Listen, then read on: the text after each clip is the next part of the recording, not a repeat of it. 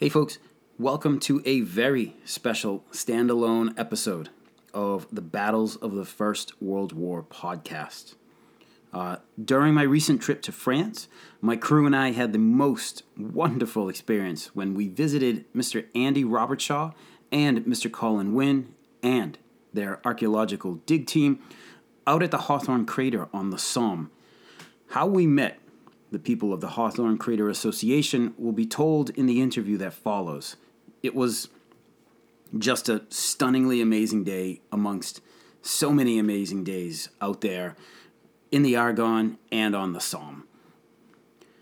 For many years, the Hawthorn Crater has sat in relative obscurity on the Somme battlefield. It has been overgrown with trees and brush, and it has remained enough off the beaten path that most tourists have bypassed it altogether. The Hawthorn Crater Association is changing that.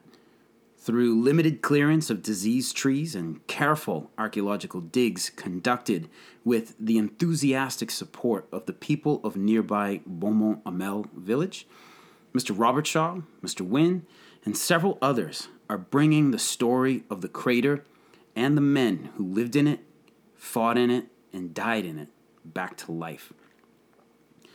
As I will say at the end of the interview, this is not just digging in the earth looking for pieces of metal from the Battle of the Somme. It is so much more than that, as you will hear. And to be clear, no archaeological dig is just digging in the dirt. It's really important and fascinating stuff.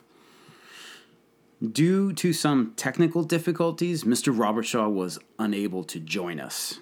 The VoIP connection also tended to be a bit wobbly at times, but I think overall you'll be able to understand things pretty clearly. Links to the Hawthorn Crater Association will be provided in the episode notes and on the website, Facebook, and Twitter pages. Please follow them and their work. And if possible, please consider supporting their work as well. I hope you enjoy this little standalone interview with Mr. Colin Wynne of the Hawthorn Crater Association. All right, folks, so this is Mike, Battles of the First World War podcast, and I am here with Mr. Colin Wynne of the Hawthorn Crater Association. Hopefully we will be joined by Mr. Andy Robertshaw, also of the Hawthorn Crater Association, and also of 8,000 Foot Media, who was on the show just a couple of months ago. But right now it's just Mr. Wynne and myself. Mr. Wynne, if you would, please go ahead and introduce yourself and tell us what you do. Hi, Mike. I'm a retired weapons engineer. I worked for an arms manufacturer for nearly 30 years. When I retired, I was researching my father's military history, and then I realised that I knew nothing about my grandfather, so I researched him. That led me down the path of the First World War, and through various chance meetings along that route, people discovered that I'd got a wide knowledge base of weapon systems, and particularly explosive systems. And I became very interested in the underground war, the tunnel wars, and other associated underground workings that the Royal Engineers were doing. And kind of the last 12 years, I've specialised in that. And very fortunately, I'm now in the situation where people are coming to me to look at underground workings and try and either resurrect them and sort of research them or explain them. And for me, it's an honour and it's a great feeling. And it's really nice that I get to spend a lot of time professionally working on these sites and meeting some great people who come along to visit and to work. And it's one of life's pleasures for me. Oh, that's just so awesome. So I should have done this already, but I have to give the background for how this interview came about. So just a couple of weeks ago, I was in France with some very good friends, my stepson Lee, my buddy Chuck, and new friends, Clint of the Mind Shift podcast and his sister Valerie. So Clint was the man. He was the one who suggested we go get coffee in Ocean Villas, known to the French as Auchanvier, I believe. So while we were there getting coffee, I happened to look over to my right, and I see Andy Robertshaw standing there, literally standing 2 feet away from me. So I introduced myself to him, said he had been on my podcast just a couple months before, and we were invited out to the Hawthorn crater, which Mr. Wynn is going to tell us a lot more about here in a minute, so I won't say anything else. But we were invited out here, and then we step outside, and Mr. Wynn is outside, and we get into a conversation, and both Mr. Wynn and Mr. Robertshaw are like, "Hey, come on out and join us, and we'll take you through the entire site." So you can best believe that we were hot on their tails as they took off. So it was just a just an amazing experience. So let me. That's kind of like a good lead in to the next question, which is a rare event for me. So what is the Hawthorn Crater Association, and how did it come about? Well, it's really simple. Most of the major battle sites on the Western Front have got people who look after them. You look at Loch Nagar crater and places like that, they have an association that kind of looks after them. Quite a few of them are under British ownership. But the Hawthorn crater has been neglected, is the wrong word, but it's kind of been overlooked because it's in an awkward spot. It's on the top of a hill. It's slightly off the beaten track, and it's always had slightly difficult areas around it because there are five different owners of the land. But eventually, somebody tried to buy it a few years ago, and that failed. But eventually, there was enough interest with a guy called Nigel Fagg. He's a British guy who lives in France, and one or two others who got talking to the mayor of the village and one or two of the farmers and landowners. And it actually became evident that there was a great deal of interest in doing something about the crater and its apparent anonymity because people were going up there and it was so overgrown with trees and bushes and it was very difficult to see it. And it's such an iconic and important spot that slowly the idea of this association grew. And then the French suggested that we actually make it official and create a French registered association, which gives you certain powers. You can open a bank account, for instance, to because you need to fund things. You can apply to the archaeological service in France for permission to explore, and it opens doors for us. So slowly we got a group of like-minded people, and we created this association. There is a kind of committee, but it's not a rigid committee. But we're very pleased that it's over half of the members are French, and that's almost unheard of in all these projects. It's usually driven by the British guys, with the French going, "Yeah, okay, yeah." Because unfortunately, what happens in France, a lot of the sites, the farmers, quite frankly, they've had enough of it. You know, they've had people marching all over their land for the last 100 years, digging stuff up, and they're pretty fed up with it in some areas. But we're very lucky that the village of Beaumont Hamel, which is just down the road, are the exact opposite, and they're now as obsessed as we are because they didn't know the history in detail. They knew there was obviously big battles there. They knew about the crater. They knew they're surrounded by trenches, but they really didn't know much about it. And it's been great for us as an association to sit down with these guys, get to know them, drink wine with them, chat with them, and fill them in. And they've taught us a lot. We've learnt so much. So the association started very small and it's now grown. Membership is growing and it's actually working really well. And we managed to get one of the major universities in England interested in the project as well. And they've now come on board with all their research facilities, all their laboratory work that they can do for us, which I'll touch on later. And it's actually become really, really good now. And we're so pleased with it. Oh wow! Oh, that's an amazing development of like becoming an association and the camaraderie with the French locals Yeah. and everything. That's amazing. Yeah, it is, So and we've also got the fact that we've got internationally known figures like Andy involved, and that's given a lot more credence to the project as well. The one thing we had to sort of battle against was a lot of people thought, oh, it's just another one of Andy's projects. It's not. This is a multinational project. It's completely different, and it's almost Wow. under French management, which is really cool as far as we're concerned. Yeah, no, I can understand that. Oh, that's awesome. Now, getting into the Hawthorn craters, I hope you don't mind if I tell people, but there's actually two craters there. There are. Um, and can you describe to listeners the difference between the first and the second craters? Sure, yeah. The first one was blown on 1st of July 1916. And the importance of that crater is it's the very Mm-hmm. first action of the Battle of the Somme. Everything else started at 7:30, but that crater went off at 7:20 in the morning. And it was designed to blow out the Hawthorn Redoubt, which is a fortified ring of trenches on the top of the hill. If you think of the front line, it's much like an English castle or a Roman fort. You have a wall, then you have a turret, Mm-hmm. which is a redoubt, then you have a wall, which is a trench, then you have another turret, which is another redoubt. So Mm-hmm. you need to take those strong points out. So they took the decision to put Mm-hmm. £40,000 of high explosive under that redoubt, and they dug a 1,050 feet long tunnel, 81 feet underground, and placed the charges down there. Wow. Now, they didn't need £41,000. They blew it as what they call an overcharge. They put more explosive in than they needed. And the reason for that is because the infantry were going to advance up to the crater. Now, with a normal charge, you'd end up with a big lip, 90 meters high, and your infantry over that. So they took the decision to overcharge it, which blew the Yep. spoil further. So it spread it thinner and it made the incline more gentle and easier to climb.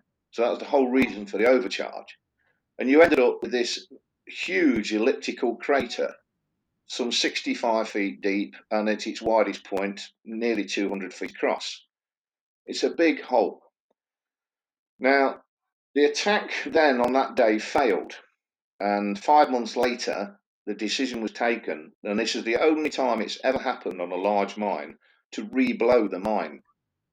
So on the 13th of November, they dug an extra leg off the same tunnel and placed another £30,000 charge about 100 feet from the original one. Now, they only put 30,000 because they didn't need to overcharge it because they'd already got that gentle slope. So the next one could be a standard charge.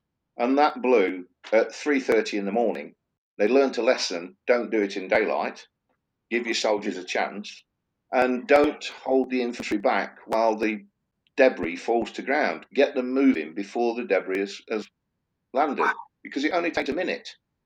Originally, they thought it would take 10 or 15 minutes for all the Yep. debris to land, and it didn't. It took a minute. So the lessons were learned from the first attack, and the second attack was entitled "The Crater was taken, the trenches were taken, and then the village was taken." And the advance moved on really quickly on that second. It was a very successful infantry attack, which kind of made up the first one, really.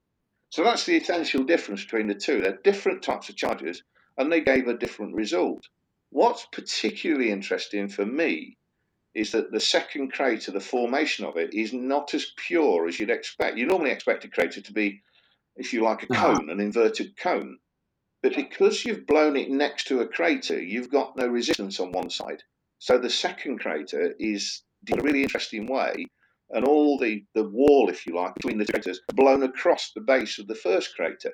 And it's unique. There's nowhere else like it.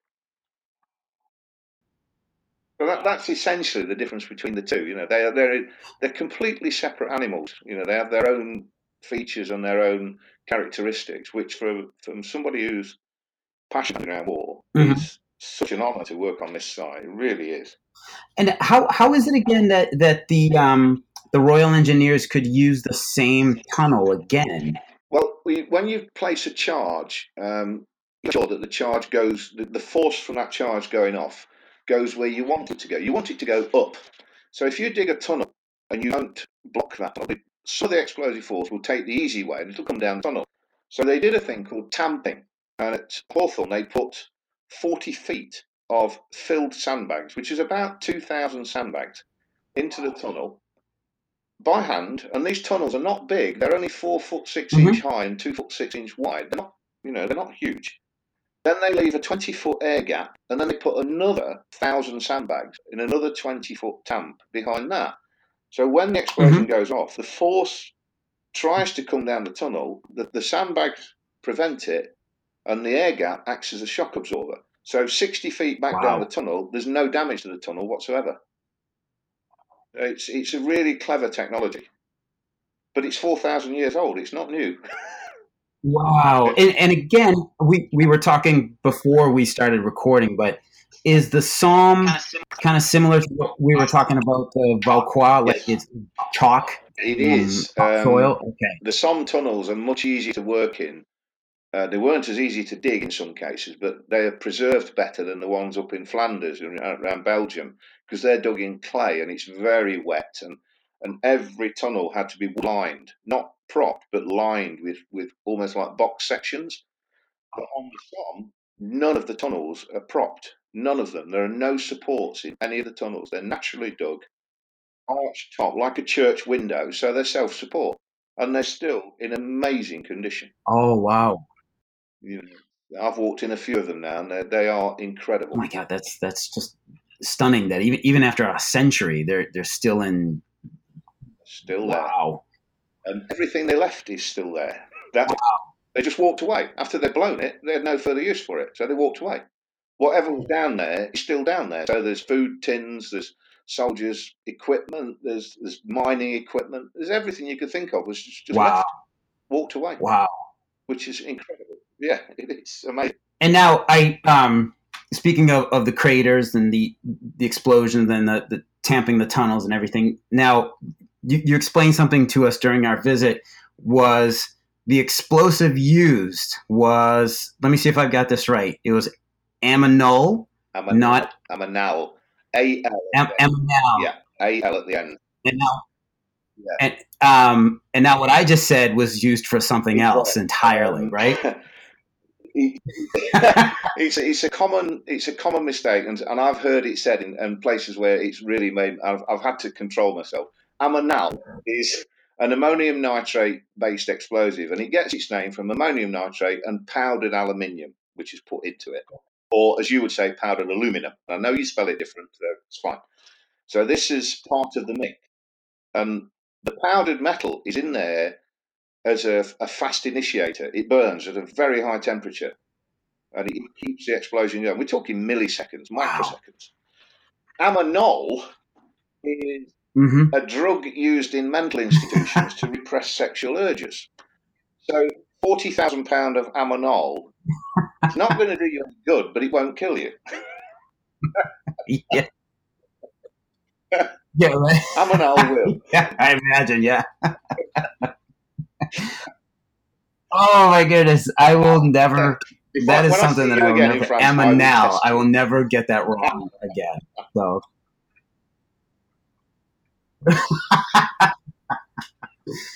Oh my goodness. What archaeological work is going on at the crater right now? Like when we were there a couple weeks ago, and then afterwards. Right. We had, when you arrived, we only had the permit from the French government to archaeologically dig for a matter of days. So we were very early stages. Mm-hmm. And our lead archaeologist, a chap called Dane Wright, who's quite frankly a genius, had identified certain things even before he'd put a spade in the ground. He said, this here is really interesting, and over here is really interesting. And I'm just looking at it, okay, I'll take your word for it. Show me a tunnel, I know what I'm talking about. But I took his word for it. We all took his word for it. And in the end, we opened up two areas of the crater lip. Now, it's the lip we're interested in. And these are the two that you saw. One of them turned out to be what appears to be a forward observation post, German forward observation post. It had several communication cables leading into it, and it was sited right in the centre of the crater, looking straight down the valley to the Oh, British trenches. If you were studying there with a periscope, because remember, you never show your head, otherwise you won't have one, right. Correct. a periscope, the view would have been incredible. Unmolested view straight down to the British trenches. The trees that are up there now, they didn't exist in 1916. There were no trees there at all. But the other one, which was to the right of that, we weren't sure what it was. Mm-hmm. And we opened it up thinking it would be another forward observation post or perhaps even a gun position. It actually turned out to be a trench. Oh, really? Yeah, and even more incredible, it appears that it's a British trench. Oh, We had a wonderful guy who owns a company called UAV Dynamics turned up, and he did some aerial scans with some of the most incredible equipment I've ever seen. And he did it for nothing. He didn't want any payment at all. He wanted to prove his system. really? He did ultraviolet, X-ray, chemical analysis from above, spectrometry, I believe it's called, all these different scans. And all that data is at the moment being post-processed in Switzerland. And we're expecting the results next week. But he sent us some preliminary results, and it clearly shows a trench that's been cut into the side exactly where Dane suggested there was something, and it runs across the Wow. field to where there's a collapse in the field, which appears to be that trench that's collapsed and because of the dry weather, and he's now showing itself. It's never been seen before. Nobody knew it was there. It's not on any maps, but it is clearly a British trench. And if this is what we're going to find after the first day's digging, heaven only knows what we're going to find a year down the line. And it's really exciting. So what we've done now, in common with all archaeological sites, when you leave the site, you never leave your workings exposed. So we carefully line the whole working with a breathable membrane sheeting, and Okay. you backfill them to protect them. You don't want the weather wearing the edges away or destroying them, because the wind and the rain will erode it so quickly.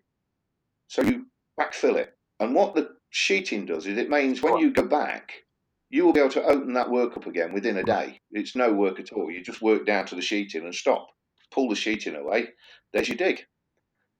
So that's where we are with that. But we've also identified another edge close to where the pathway you walked up to meet us. Wow. There's a very big position there, and we're not quite sure. Yeah, it's huge. It's about 20 feet long, according to Dane. So we're looking, the next digs will be to look at that. Really? And very slowly we intend to put the picture of the whole crater lip together. And we are focusing on the lip for specific reasons. We'll go into those in a bit. But it is, before we look at the bottom of the crater, we need to sort out what happened at the top.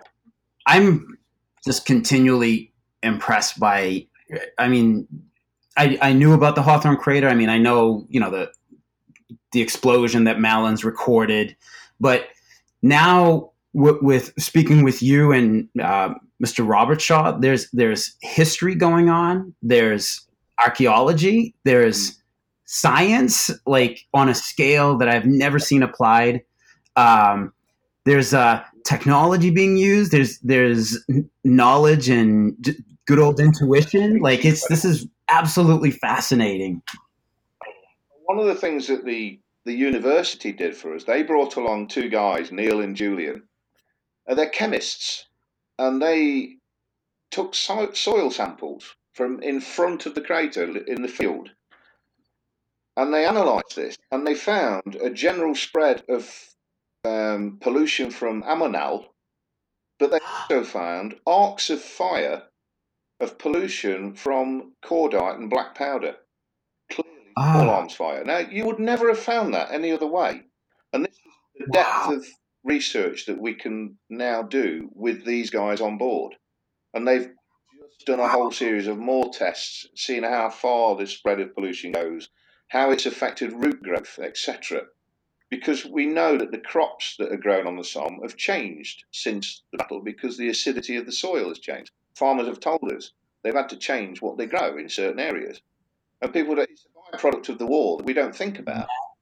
But these guys put in all these little bits of this jigsaw together, and hopefully a few years down the line we'll end up with a very nice picture of the whole thing exactly as it happened. That was stunning to me too, was hearing how the Battle of the Somme affected the soil. I mean, naturally you think like, well, of course, like the artillery, churns the soil, and I thought maybe the depth of it was some of that chalky subsoil was now up near the surface, but that's like the limit of what I thought. But to hear how, so that's the physical disturbance. Yeah. But there's a chemical disturbance as well, because when your shell explodes as it hits the ground, you're putting chemicals, non-natural chemicals, into that ground, and Right. they don't go away. In fact, when it rains, they get spread further.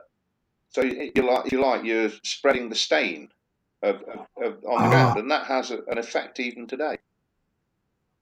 wow.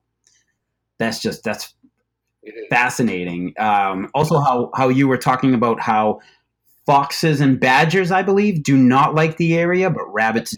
They don't like it. They've moved out. They've simply moved out, which is why the rabbits are so prevalent. There's no predators there now. So all the rabbit warrens and burrows that you see in the side of one of the craters, there's no opposition to those rabbits now. There are no foxes there. So that's another effect. You could go on for hours about flora and fauna changes before, during, and after battle. It's a fascinating subject, but it's a byproduct of that explosion. Wow, that's just fascinating. Fascinating. And now you were talking about a little bit about this earlier. The crater, it's the kind of a converging point of land ownership for like five different It people, is. right? um, And how do they all feel about this project overall? And I, um, well, you tell me as no, much as you want to the tell. reason for the five landowners is that the land is still based on almost medieval feudal system, and people would own small parcels of fields dotted about. And unfortunately, five people's land converges Hmm. right where the Hawthorn redoubt was. Uh, Once we found this out, and we had to employ a French lawyer and Wow. a French surveyor who charged us an absolute fortune to delineate the land. And then we had to get in touch with the guys who own the land. And it turns out that three of them are brothers, Oh, and two of them don't speak to the other. oh, So oh, there's a family bicker. Why? But anyway, the oh. mayor and a wonderful guy called Francis, they listened to us and they kind of got it straight away. And Francis, in particular, has done enormous amount of work within the village to convince the other landowners that this is a valid project. It's not just a bunch of idiots turning up, going to dig around for a few days and disappear. This is long term and it will have benefits for the village. Very slowly, they started to come round. Now, Hmm. even the one they don't talk to, a chap called Omiel, is completely on board with it.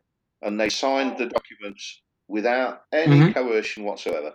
They've been absolutely brilliant. Oh, And they fell in line with it. They're right behind us now. It's so good for us.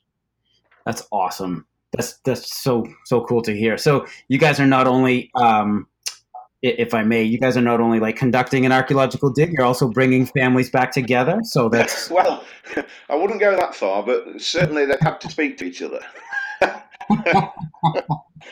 which, my. which is a first. Oh, so the 1st of July, the crater is blown. The British attack there fails. Germans retain possession of the crater throughout much of the Battle of the Somme until the end, when the second crater is blown. So the Germans maintain that as a new redoubt, or no. Yeah, the reason that we were so passionate about getting permission to explore this crater is because it is the only large crater that was occupied, for want of a better word, and Hmm. used for a prolonged period. Some of the other craters were used for a couple of days, then the battlefront moved on and they were forgotten. Hmm. Hawthorn, they occupied it for 5 months. Wow. And in those 5 months, they turned it. In effect, we didn't make a crater, we gave them a fortress. And they took full Wow. advantage. They put in positions, they put in dugouts, they put in any manner of things, and they just used what we'd given them. Wow. And that's why Hawthorn is unique. Not only is it blown twice, but it was actually occupied. And we have a guy in Germany and also an American guy, Ralph Whitehead, who's written a book called The Other Side of the White. The third volume's just come out, all about the German perspective of the battle. Okay.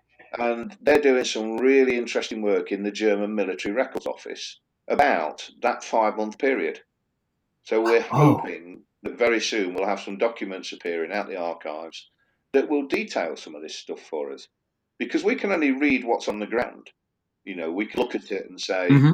this, and this was here, but who it was dug by and when and why, only the records. And the German military records are generally superb. So we're really hopeful of getting some answers from there about what actually went off in there. We can surmise with a fair deal of confidence, but it will be really nice to have it confirmed. Any new information on locating that tunnel used by the British Royal Engineers? Yes and no. It's Okay. actually proving to be a little elusive. I've worked on stuff that various tunnelling companies have done, and almost without exception, they all left really good documentation and maps of what they'd done. They drew a map of their tunnel network. Unfortunately, because the Mm-hmm. tunnel at Hawthorn is just one tunnel, it's not part of a network as such. They didn't leave a map, but what they did leave was a war diary. Uh, So we've been reading through the war diary. I actually have ah, hard copied it, and I carry it around me all. And when I'm sitting in an airport lounge or something, I'll sit and read it because it's the only way you can get to grips with it. And once you learn the map referencing system, you mm-hmm. can sometimes get a clue from that, because from trench maps, not today's maps, trench maps, it's a different grid system. I, And then mm-hmm. we've had some information come from the Royal Engineers Archive. It's not very substantive, but there are clues in it. And we've also got the chance of putting ground penetrating radar over the area very soon, actually, in about 6 weeks' time. Oh, awesome. And the magnetometry should show us the shift in the Earth density, and there'll be a very definite marking where the shaft that leads down was. We've got an idea. We sort of know within about 50 where it should be from the war diaries. We need to put the GPR over to try and pinpoint it. And then we've got to get permission off the farm to just scrape 2 or 3 inches off the top with a digger and just pull it back and see if we can see a Mm-hmm. definite change in the strata of the Earth. That will give us a clue. It's going to be quite a long, drawn-out process, but we're going to use as much technology as we Wow. can. And the people I mentioned before, UAV Dynamics, he's told us he's got some other software that might help, and he's going to get onto that for us. Yep. So we have some new information, but we haven't as yet pinpointed the exact location. We found photographs, believe it or not, in the Imperial War Museum in London. We spent hours trawling through these photographs of the tunnel and of the commanding officer sitting in the tunnel, Oh, wow. which was a bit of a shock. But Wow. there he was, Captain Rex Trower, sitting in the tunnel at Hawthorn, at Beaumont Hamel. Oh, So wow. those pictures are there. So it's a case of trawling through the archives. So we've got the Royal Engineers Archive, we've got the Imperial War Museum, and we've also got the National Archive in London. So Andy and I, every spare minute, if we're in there, we will just dig around documents and photographs and whatever, any little thing that will give us a clue, we grab it, and it's just a matter of joining the dots, really. But I'm not going to walk away from that project till I've found the tunnel and until I've walked in it. Wow. Wow. That's how determined I am. That is, I am going to find that tunnel. oh my God. I can't wait to hear when you do find it, because I know you will. So that is, It'll be on the television news, I can assure you. oh, that's great. Oh my God. That's so awesome. And the internet got a little shaky there for a minute. About how close do you guys think you were again to actually finding it? I think we're within 50 feet radius. So, Okay. it's a small enough area to be able to put the GPR rig over it, because it's quite an expensive process. So we've got to be Mm-hmm. fairly Mm-hmm. close. We think, we've looked at all these different maps. We've coagulated about 4 different maps, and we've kind of discounted some things through experience. And I think we're fairly close to knowing exactly where it is. We'll keep working. Wow. Too cool. Awesome.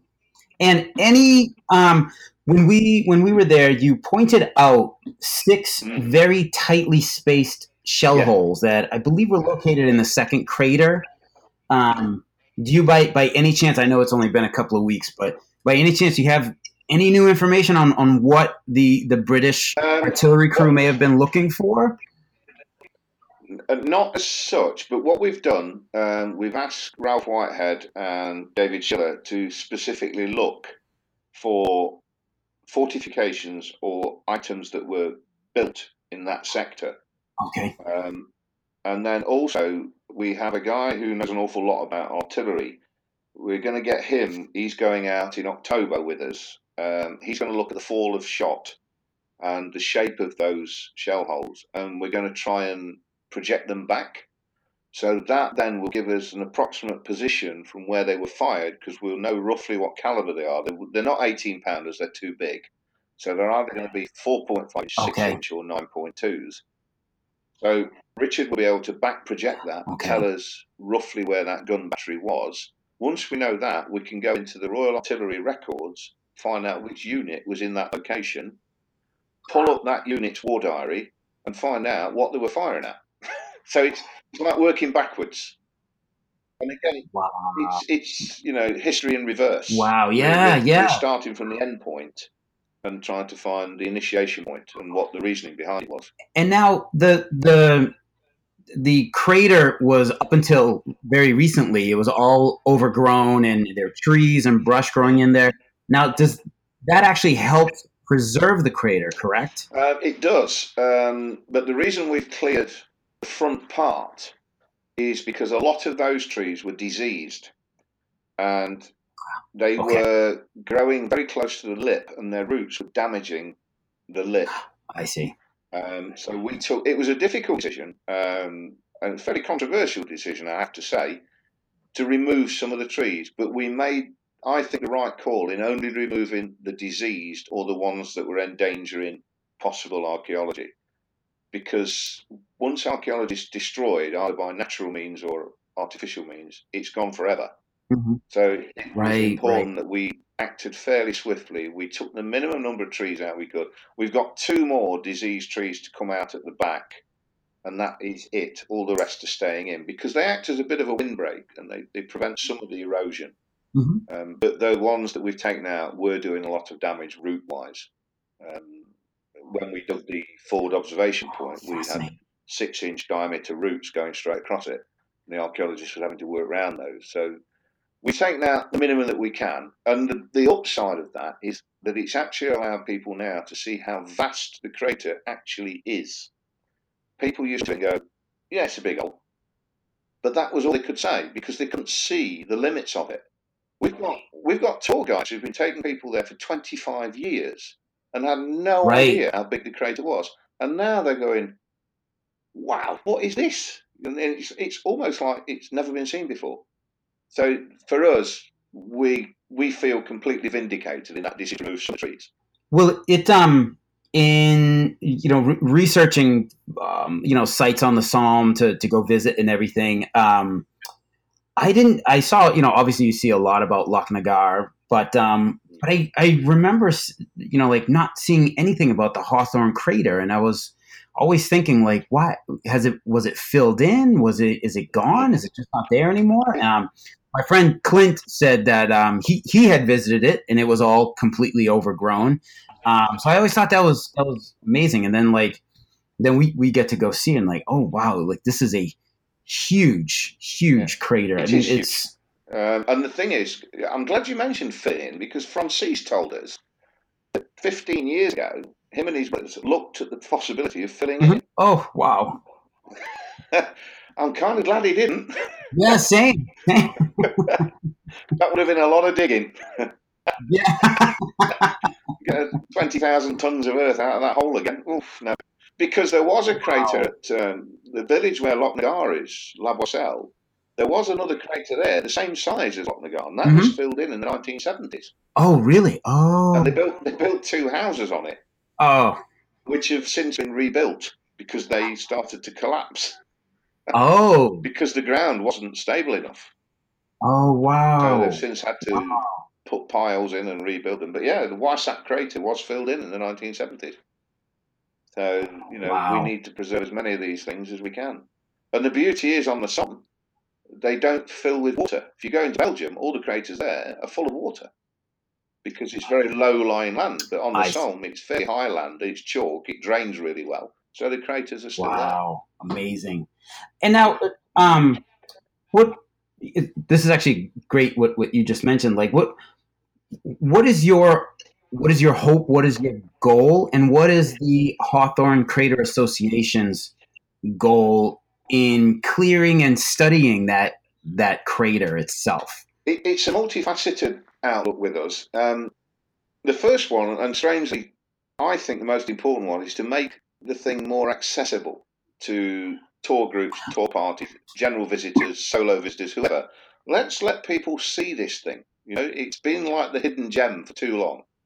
And some of the reaction Mm-hmm. we've had so far off very experienced tour guides like Paul Reed, who's world famous tour guide, Yes. incredible. They cannot believe what they're seeing now. So for us, getting the people up there, which is why we paid to have, well, we didn't pay for it, we did it ourselves. We actually supplied the materials and the labour to put all new steps in to get up there, the new fences, the new path substance, everything is in there for accessibility.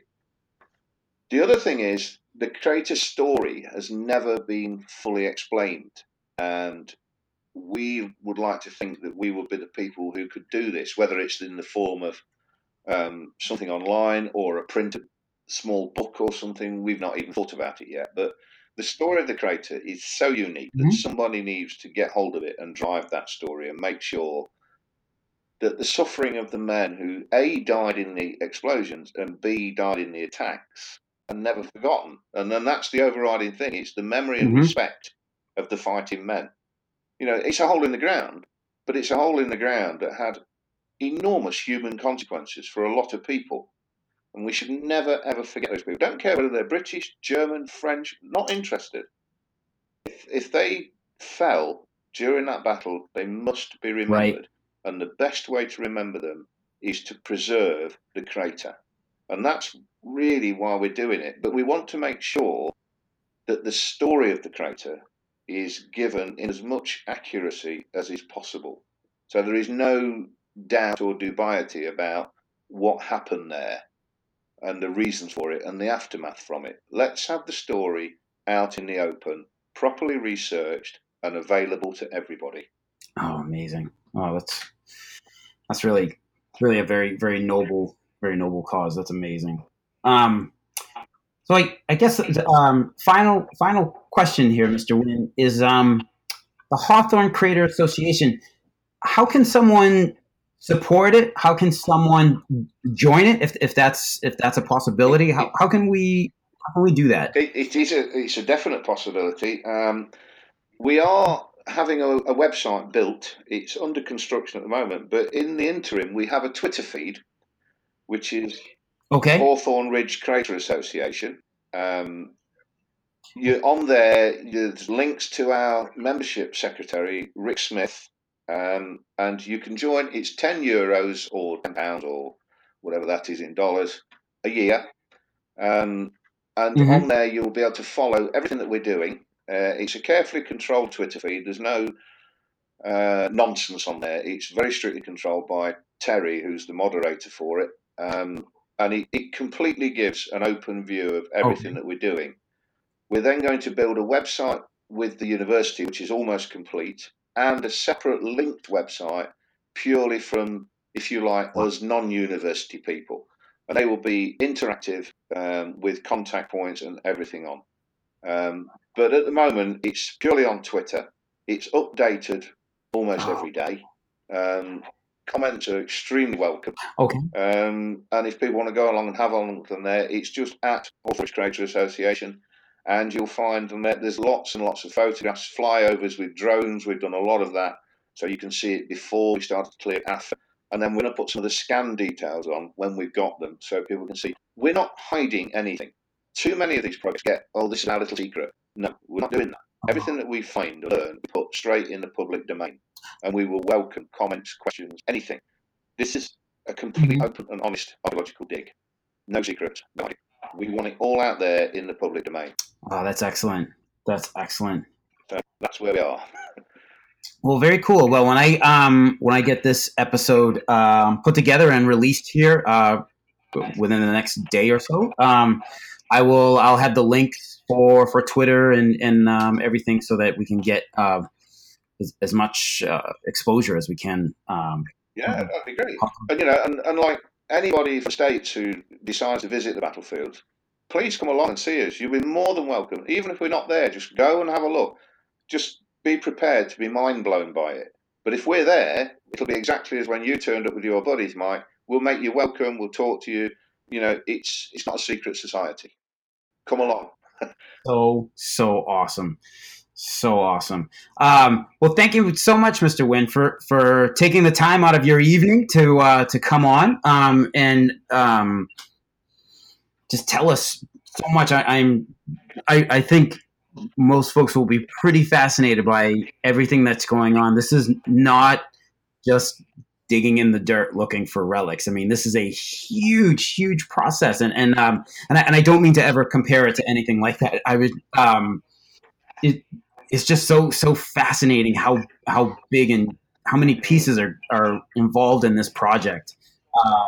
And again, it's just been so wonderful. The time that you and Mr. Robertshaw have given us, both on at the crater itself and then here tonight. So thank you so much. I'm very.